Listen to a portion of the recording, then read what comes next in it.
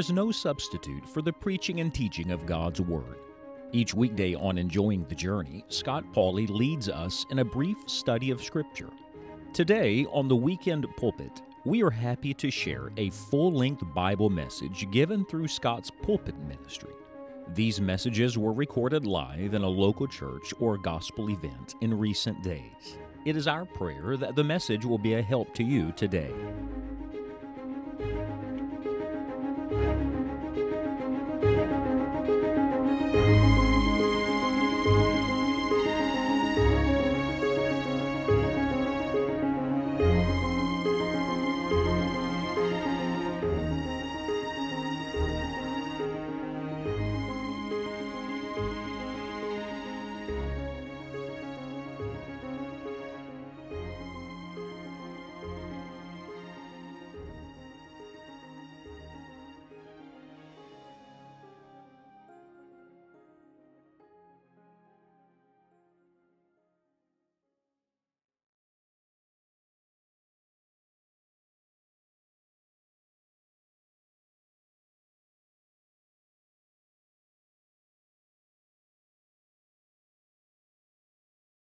Last evening, I started talking to you about Jesus and the disciples, and we started in the early chapters of the Gospel according to Matthew, where Jesus called the first disciples to himself. You remember, it was two sets of fishermen brothers.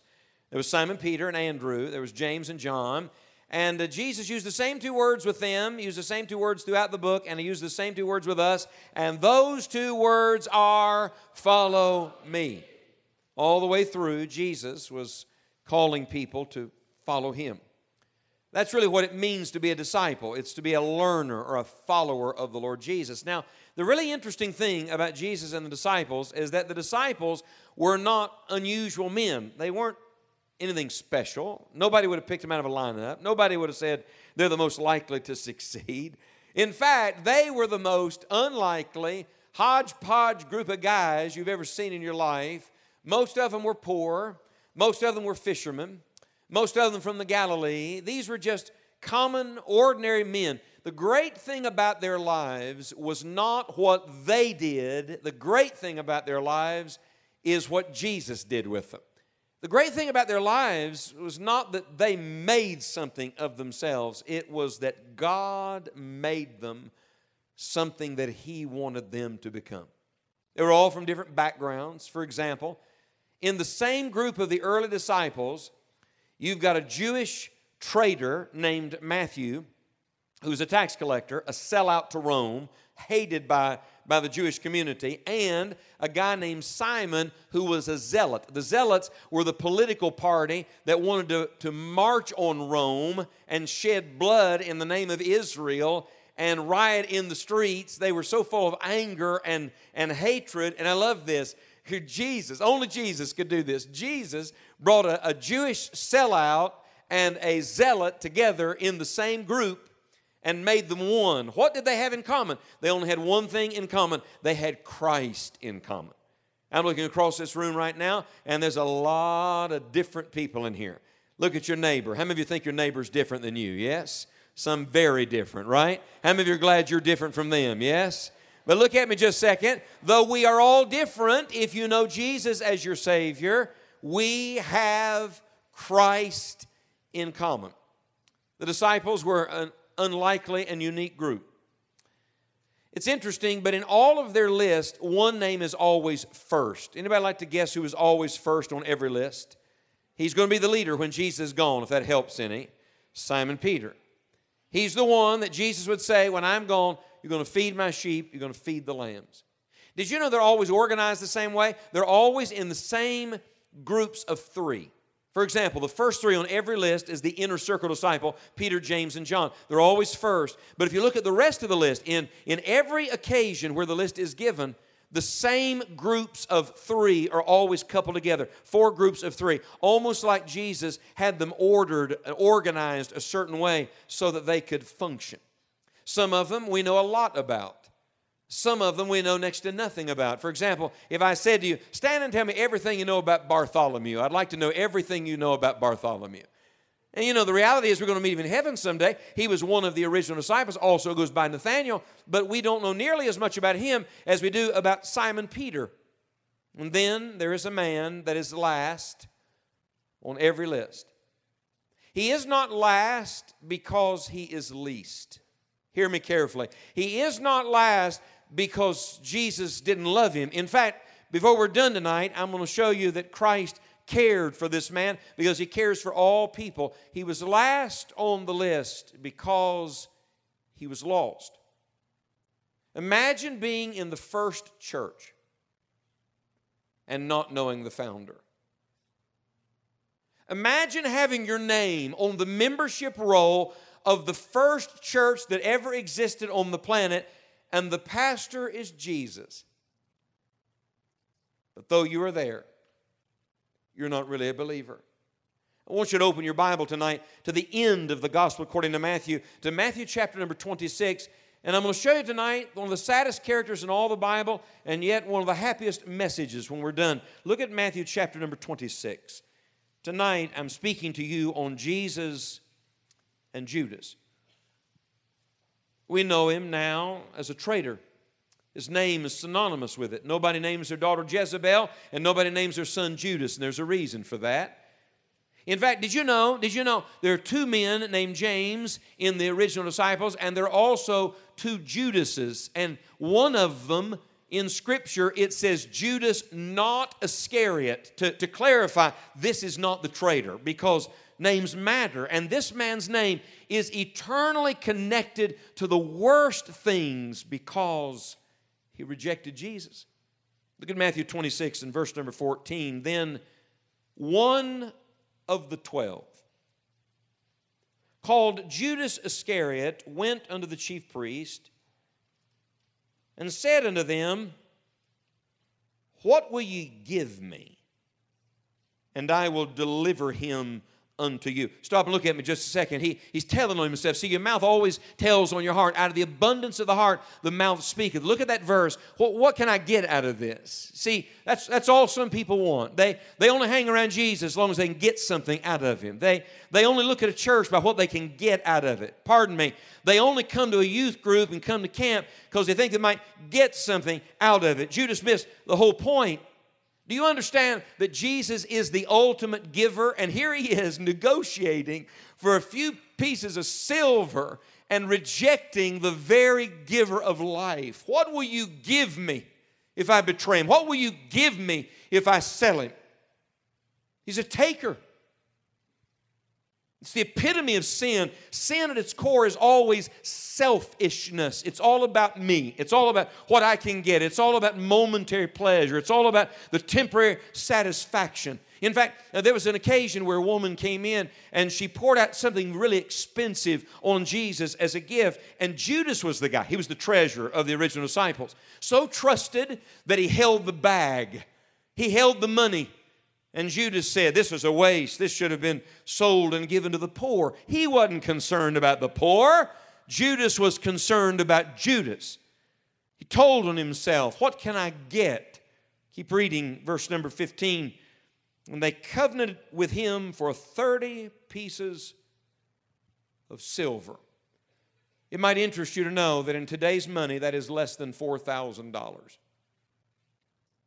So here's a man who sold Jesus and went to hell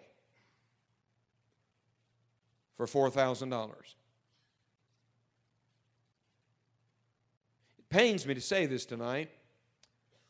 Judas has been in hell for the last 2,000 years, and he will be there forever.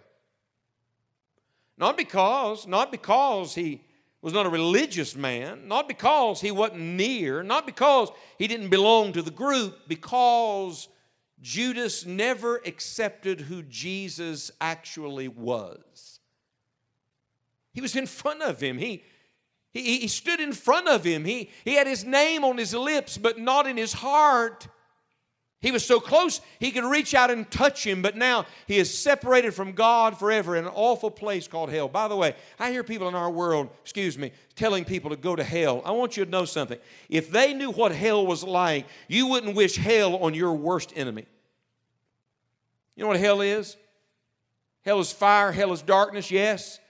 But hell is eternal separation from God and from every good thing, because every good thing comes from God. $4,000. May I ask you something? What is Jesus worth to you? How do you value a soul? How do you put a price tag on eternity? Look at verse number 16. And from that time he sought opportunity to betray him. Look down to verse number 20. Now, when the even was come, Jesus sat down with the 12. And as they did eat, he said, Verily I say unto you, that one of you shall betray me. Would you mark that phrase in your Bible? One of you. One of you. Won't you mark it? Would you look at me? Are you the one? I must tell you as a preacher, there are messages I enjoy preaching and there are messages, frankly, I do not. I'm not preaching this message tonight because this is my favorite thing to talk about. I'm preaching this message tonight because I believe very definitely this is what the Holy Spirit wants me to talk about. In fact, I must tell you that for the last 2 or 3 hours, I've really struggled in my mind, in my spirit. I sat here a moment ago doing battle with myself because I really don't even like to talk about this. I don't even like to think about this. I stood on this platform last night and watched as a host of you stood and said, tonight I want to put my faith in Jesus, and you were born again. And I rejoiced. I stood here last night. A young man came back in and said, I got saved tonight. Man, it did my soul good. I met a young man today. He said for years, I thought I was saved, but he said, I got my salvation settled. Praise God for that. But listen to me. In a crowd this size, I'm concerned about the one in your youth group. I'm going to stand before God someday for the messages I gave at this camp, and you're going to stand before God someday for the messages you heard at this camp. And the worst thing that could ever happen this week is somebody sit here all week long and have the time of their life and hear sermons from the Bible and miss Jesus and go to hell forever.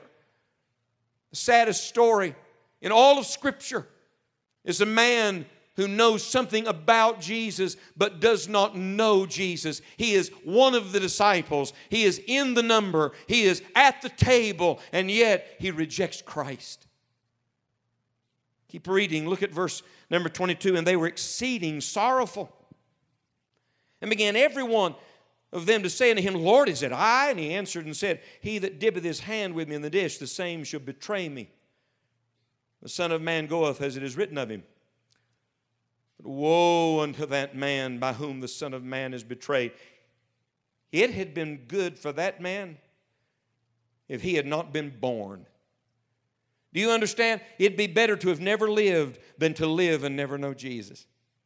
It'd be better to have never been born than to live and die without ever being born again. It would have been better for you to have never been on this planet than for you to be accountable to God and knowingly have rejected His Son, the Lord Jesus. Look at verse 25. Then Judas, which betrayed him, answered and said, Master. That's fascinating to me. He called him Master. He saw him as his master, humanly speaking, but he did not accept him as the Messiah. Master, is it I? He said unto him, Thou hast said. Come down, please, to verse number 47. Jesus is in the garden now. He's been praying. The 11 were there. Verse number 47 says, And while he yet spake, lo, Judas, one of the 12, came, and with him a great multitude with swords and staves from the chief priests and elders of the people. Now he that betrayed him gave them a sign, saying, Whomsoever I shall kiss, that same is he, hold him fast. This is the Eastern custom, still in certain parts of the world. Instead of shaking hands, fist bumping, high-fiving, they kiss on the cheek. It was the customary greeting. He comes into the garden and he says, the guy that I go to and give the kiss of greeting to, that's the one. Look at verse 49. And forthwith he came to Jesus and said, Hail, Master, and kissed him. And Jesus said unto him, Friend, wherefore art thou come? Then came they and laid hands on Jesus and took him. Turn a page in your Bible, come to chapter 27, verse number 3. Jesus has now been condemned to death. And look at Matthew 27, verse 3. Then Judas, which had betrayed him, when he saw that he was condemned, repented himself, and brought again the 30 pieces of silver to the chief priest and elders, saying, I have sinned in that I have betrayed the innocent blood. So now he's got remorse, but it's truth seen too late. This is not true repentance. He understands that Jesus was innocent. He knew that to start with. He's feeling sorry about it now. He's feeling sad about it now. But he's rejected Christ. He's crossed the great divide. And look at their answer in verse 4. You listen to me. The devil doesn't care that you go to hell. He's going to hell. Satan's going to hell forever. And he wants to take as many people with him as he possibly can. This world doesn't care if you know Jesus or not. Nobody cares about your soul like the Lord cares about your soul. Look how they respond. Verse number 4. They said, what is that to us? See thou to that. And he cast down the pieces of silver in the temple and departed, and went and hanged himself. By the way, somebody asked me, did Judas go to hell because he committed suicide? Is that the unpardonable sin? I want you to listen to me very carefully. Nobody goes to hell because of anything other than this. They reject Christ. They reject Christ. But for the record, while we're on it, let me throw this one in for good measure. To take a person's life is never the answer. In fact, it is the devil who is a murderer from the beginning. And guess who it is that wants you to end it all? And it's never the answer. It's the devil. The wisest man that ever lived, Solomon, said this, a living dog is better than a dead lion. I'd rather be a lion than a dog, but I'd rather be a living dog than be a dead lion. You know what he meant by that? As long as you're breathing, there's hope. Take a breath, would you? You're alive. How many of you are glad to be alive? Yes? If you're alive, look at me. God's not finished with you.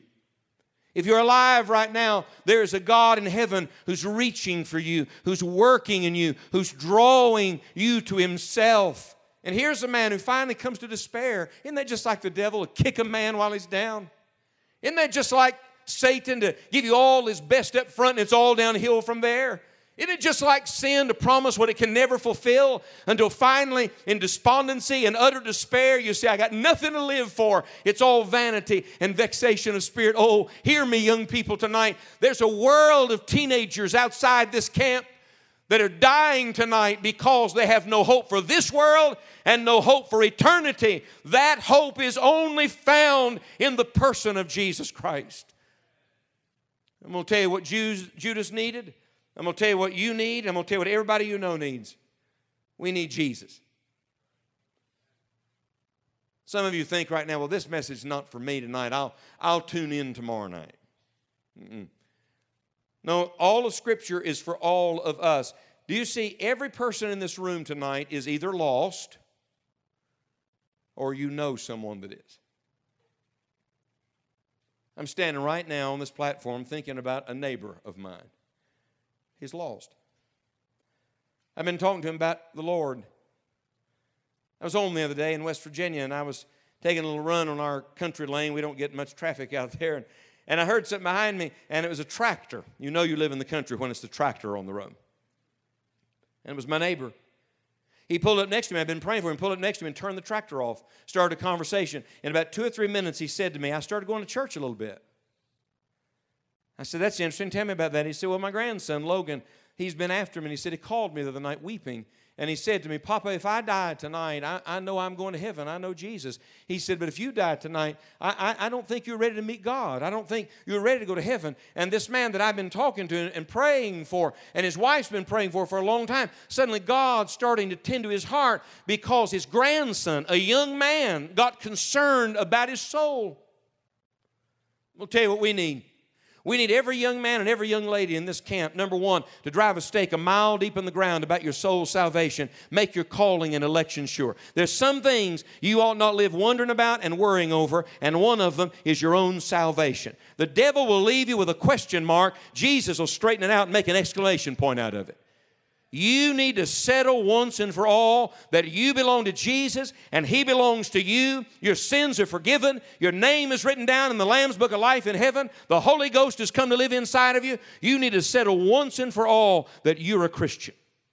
And then you need to start thinking about someone that you know that is lost, that you want to take to heaven with you. See, I'm really not preaching on Judas tonight. You can be glad about that, because that would leave us all very sad. Tonight, I'm preaching on Jesus. Because Scripture is not given to show us Judas. The Scripture is given to point us to Jesus. Go back with me and let me show you some things about Jesus. Would you write them down somewhere? What do we learn from the story of Jesus and Judas? Number one, we learn that Jesus knows. This is interesting to me. But there were only two people that knew who the traitor was: Jesus and Judas. It still blows my mind that even when Judas got up from the table to leave after Jesus had just said what he did, the rest of the disciples still didn't catch on.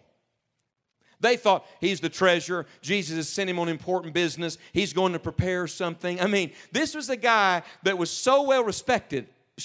This is a guy that's got such a great facade that everybody thinks he's all right.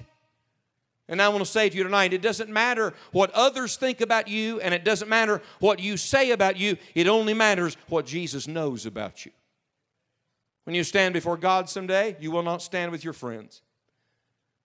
You'll stand face to face before the Creator God of the universe, and on that day, you will look into the all-seeing eyes of a holy God, and you will know that God knows everything about every one of us. The heart is deceitful above all things and desperately wicked. Who can know it? God answers that. He says, I, the Lord, try the hearts. The Lord looks beneath the surface right now, and He knows your deep thoughts. He knows the imagination of your heart. He knows everything you're thinking at this moment. No preacher knows that, but the real preacher does. The Lord knows that. Jesus knows. And frankly, you know. You know if you really know God or not.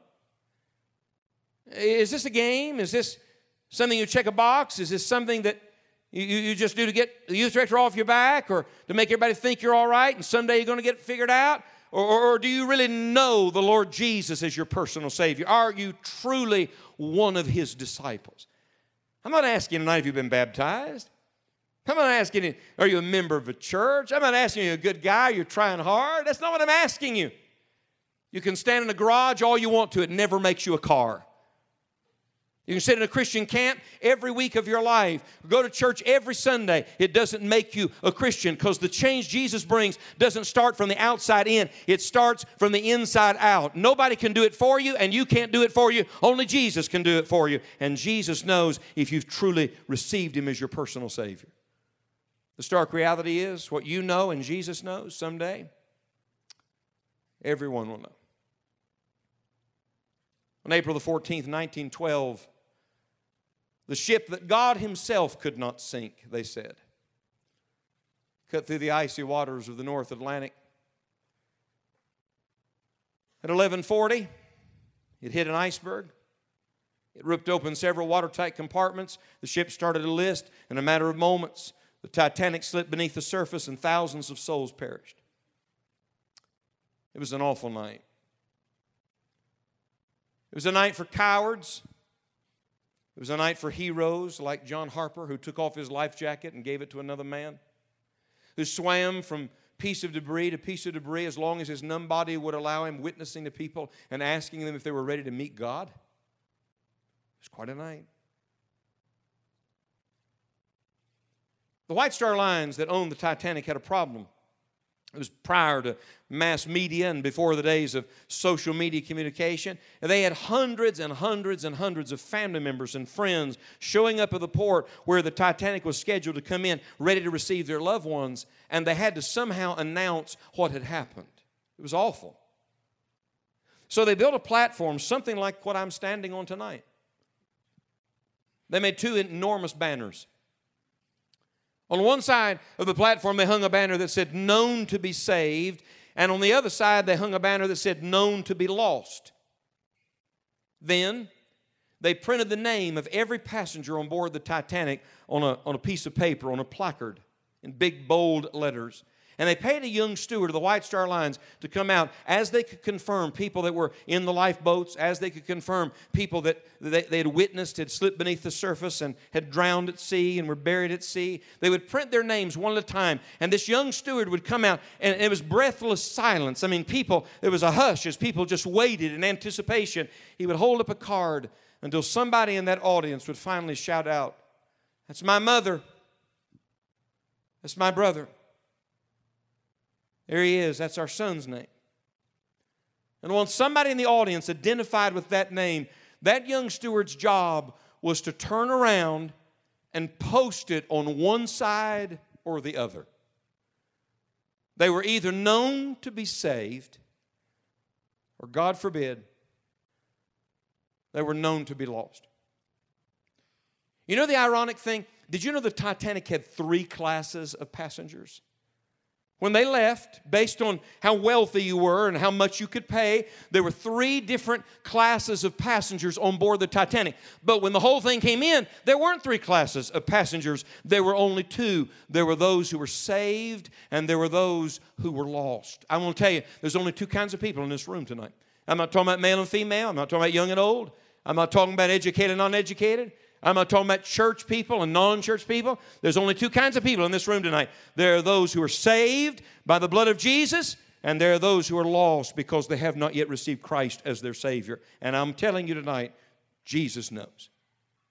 There's a second thing I want you to know from the story of Jesus and Judas, and it is this. Not only does Jesus know, but number 2, would you write this down? This is my favorite. Jesus loves. He loves. Do you remember that Jesus was called the friend of sinners? Let's take a survey. How many sinners are here tonight? Would you raise your hand? We're all sinners. We've all sinned and come short of the glory of God. There is none that doeth good, no, not one. There is none righteous. There is none that seeketh after God. We're all gone out of the way. We are all together become unfruitful. Look, every word of Scripture is a reminder that every last one of us, including the guy talking to you right now, is a black-hearted, hell-deserving sinner in desperate need of the mercy of God. If it wasn't for Jesus, I'd be in hell tonight or on my way to hell. But blessed be God, I'm not there and I'm never going there. Not because I'm a good guy, but because Jesus is a wonderful Savior.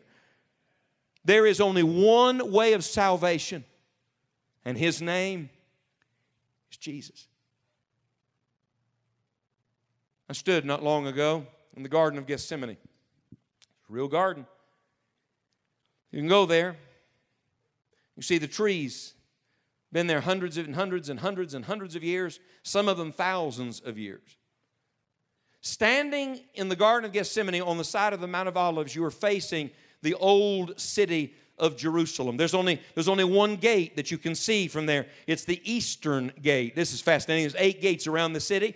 All the other 7 are wide open. You can go in Stephen's gate. You can go out the Dung gate. All the gates are open. There's one gate that's still closed. It's the eastern gate. And the Muslim people have built a cemetery right outside the eastern gate because they knew the prophecy that someday Messiah, the King, would come through that gate into the old city of Jerusalem. So they put a cemetery there, and they said no Jewish Messiah will ever come through this gate. I hate to tell them, but Jesus is coming through that gate someday. And when you stand there, you are looking across the Kedron Valley. And I'm standing there just weeks ago, and it hit me. From where Jesus was praying in the garden, He could see them coming. He could see them coming. Like it's the middle of the night. They're carrying torches and lanterns. They're hunting Him like an animal. They're chasing Him down like a criminal. They got their swords and the spears and the staves. And Judas is at the head of the pack and leading the mob through the night, out the old city, across the Kedron Valley, across the brook, up the side of the Mount of Olives and into the Garden of Gethsemane. And when they got there, I'm going to tell you, that was one hateful group. I mean, they're hunting Him down like a criminal. What a stark contrast between a group of people so filled with hate and a Savior so filled with love that He would stand there and wait on them to get there. People say, they killed Him. Jesus said, no man takes my life from me. I have power to lay it down. I have power to take it up again. I'm just going to tell you right now, they didn't corner Him like an animal and chase Him and just nab Him in the garden. Jesus stood there in perfect love and waited on them because this was the plan of God for our soul's salvation. By the way, the world you're living in right now still hates Jesus. They hate Him. You ever wonder why nobody ever curses in anybody's name but Jesus Christ? I mean, seriously, when was the last time you heard somebody say Buddha? Nobody swears in Muhammad's name. Nobody talks about Confucius that way. Nobody uses Joseph Smith's name that way. Nobody says Allah. Nobody uses any other name of any other religion as a curse word. Why the name of Jesus Christ? I'm going to tell you why. Because there's only one name on earth that makes heaven rejoice and hell tremble. There's only one name on earth that Satan hates. There's only one name on earth whereby people can be saved, and that's the name of Jesus Christ. And I want you to know, as surely as they hated him that night, they hate him tonight. And if you identify with Jesus, they're not going to like you either. Because this world is so full of hate. So you got a world full of hate, and then you got Judas who is full of false affection. You see him kiss the Lord Jesus like a friend. Let this sink in. He kissed the door of heaven and walked away from it. He got so close to Jesus. I'm not going to kiss you, so relax, all right? I mean, I love you, but not that much. He got so close to Jesus. Look, he could reach out and touch him. But there was something between them. You know what was between them? Look here. Judas' sin. I want you to know tonight, if there's a separation between you and God, it's not God's fault. God hadn't moved. If there's something between you and God, it's not God, it's you. The prophet said, your iniquities have separated between you and your God, and your sins have hid his face from you. What's between you and Jesus tonight? I'm going to tell you, I wouldn't go to hell for anybody. I wouldn't lose my soul for anything. I wouldn't risk eternity for anything tonight. And no amount of false affection, no amount of pretending will do when you're standing before holy God. And in the midst of a hateful mob and a fake, there's Jesus. And every time I read this, it just hits me again. What was Jesus' first word to Judas when he came into the garden? We just read it a minute ago. What was the first word? Anybody remember? Friend. Now, I'm going to tell you, I can think of a lot of names for Judas, and friend isn't one of them. And if I had been Jesus, he comes into the garden, you traitor, you backstabber. I mean, think of all the things he could have said. He already knows, but oh, don't miss this, young people. He not only knows, he loves. Can I tell you, there was never a day God started loving you. He has always loved you. And there will never be a day he stops loving you, because the Bible says he loves us with an everlasting love. Look, love isn't something God does. Love is who God is. God is love. Somebody says, why does God love us? God loves us because he can't help himself. It's who he is. He could never love you any more, and he will never love you any less. The devil hates you. The devil will lie to you about the love of God. But I came to tell you tonight on the authority of the Bible that God Almighty loves your soul. You want to see how much he loves you? Look at the cross. Look at Jesus hanging there saying, I love you this much. Look at the Son of God taking your sin and your death and your judgment and your hell. Why does he do that? Because to the very end, he's a friend of sinners. And I think when he spoke with that tenderness, friend, to Judas, it was a reminder what the Bible says, having loved his own, he loved them unto the end. Judas wasn't a saved man that lost his salvation. Judas was a man who never was truly saved because he never accepted the friendship of Jesus Christ. I can tell you with certainty tonight, Jesus is your friend. You will never have a better friend than Jesus, because nobody else has ever died for you like Jesus did. The question is not, is Jesus a friend to us? The question is, are you a friend to him? Jesus knows and Jesus loves. There's a third thing, though, I want you to write down, please, and it is this, that Jesus proves. You ever wonder why all this had to happen in the garden? Did you know that on the other side of the Mount of Olives where the Garden of Gethsemane was, there was a little town called Bethany? Anybody remember who lived at Bethany? His best friends on earth, Mary and Martha and Lazarus. Lazarus was the guy he raised from the dead. How many of you think Lazarus might have hidden Jesus out for a little while? Yes? He could have just as easily slipped off the other side of the Mount of Olives and hidden out at Bethany. Instead, he stands right there and waits for them to get there. Why? Because he's proving. He stands there and waits on them that this is all a part of the plan of God. When they get there, if I had time, I'd take you to John's Gospel, John chapter 18. They come into the garden, and he says, "Who are you looking for?" And they say, "Jesus of Nazareth." And Jesus gives this one simple answer: "I am he. I am." Remember the Old Testament? I am that I am. Jesus said, "I am the way, the truth, and the life. I am the bread of life. I am the resurrection and the life. I am, I am, I am." The Jehovah of the Old Testament is the Jesus of the New Testament. And when Jesus said, "I am he," the Bible says in John 18, the power of his words made all of them fall to the ground. You want to know how hard the human heart can be when it rebels against God? The power of his answer put them all on their face, and they still got up and arrested him. But Jesus stands there, speaks to them. Peter gets ticked off, pulls a sword, remember? Goes after a guy's head, misses his head, bad shot, chops his ear off. Blood everywhere, head wound, not good. Jesus looks at Peter, says, "Put your sword up." Bends over, picks up the guy's ear, and reattaches it to his head. Somebody said, "How's he do that?" He made the ear to start with, didn't he? The creator of all things can do anything he wants to. Look, for a Christ who stands in a graveyard and says, "Lazarus, come forth," and he does, I don't think anything's too hard for the Lord. Do you know why he healed him? There was a message in the miracle. You know what it was? That Jesus Christ is exactly who he said he is. He is the Son of God, and he is the Savior of the world. He knows, he loves, and he proves. And you will have to determine which side you're going to be on. What a contrast between Jesus and Judas. On one side, you've got Judas. Did you know he is the only man in the Bible besides the Antichrist who is called the son of perdition?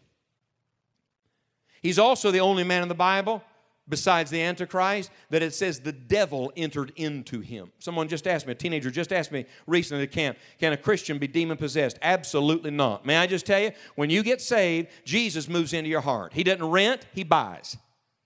He doesn't move in and out. He moves in to stay. And when he moves in, he brings all of his own furniture with him. And there's not room in your heart for the Lord and the devil to both live there in the same place.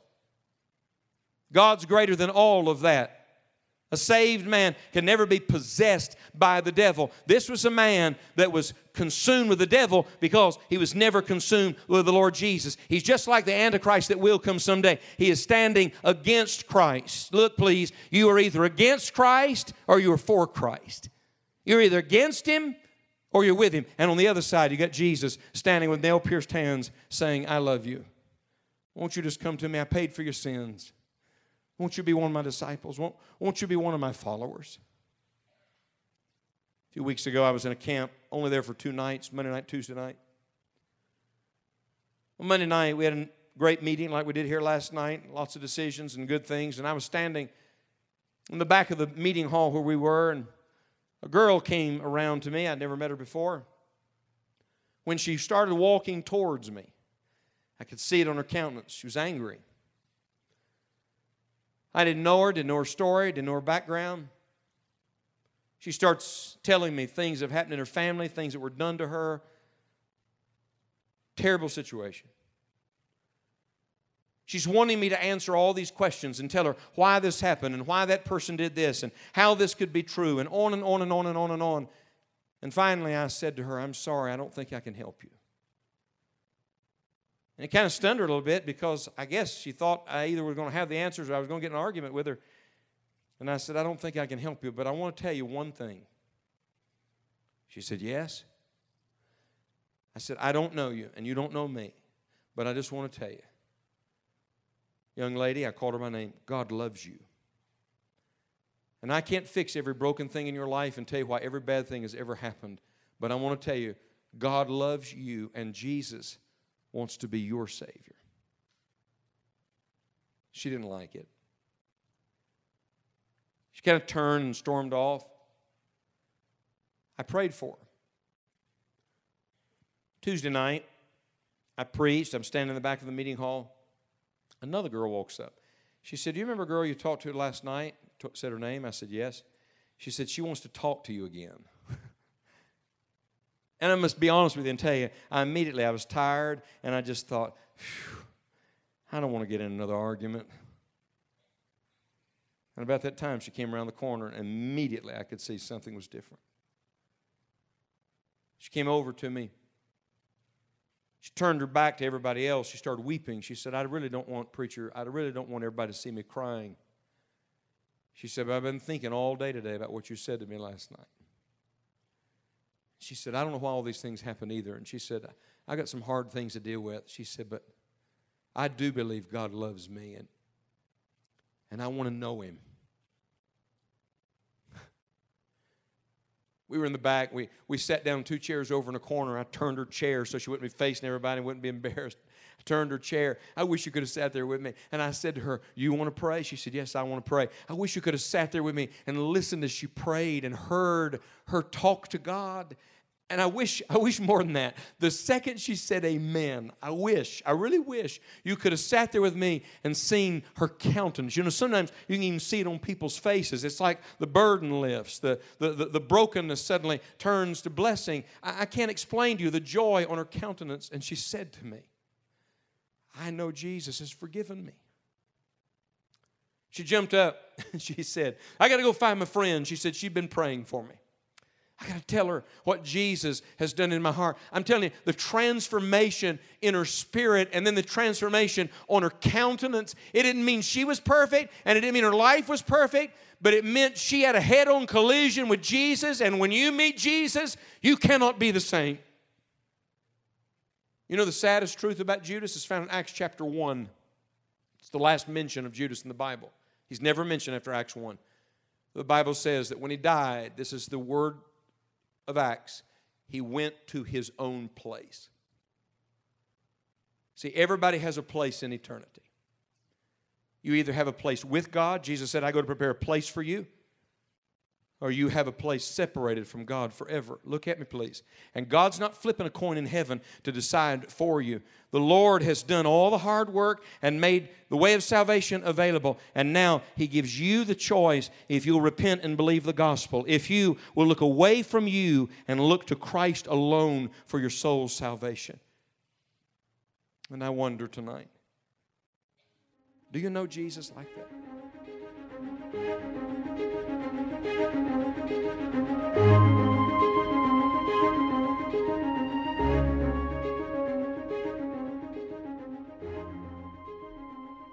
If this Bible message has been used of God in your life, or we can pray for you in some definite way, please contact us at enjoyingthejourney.org.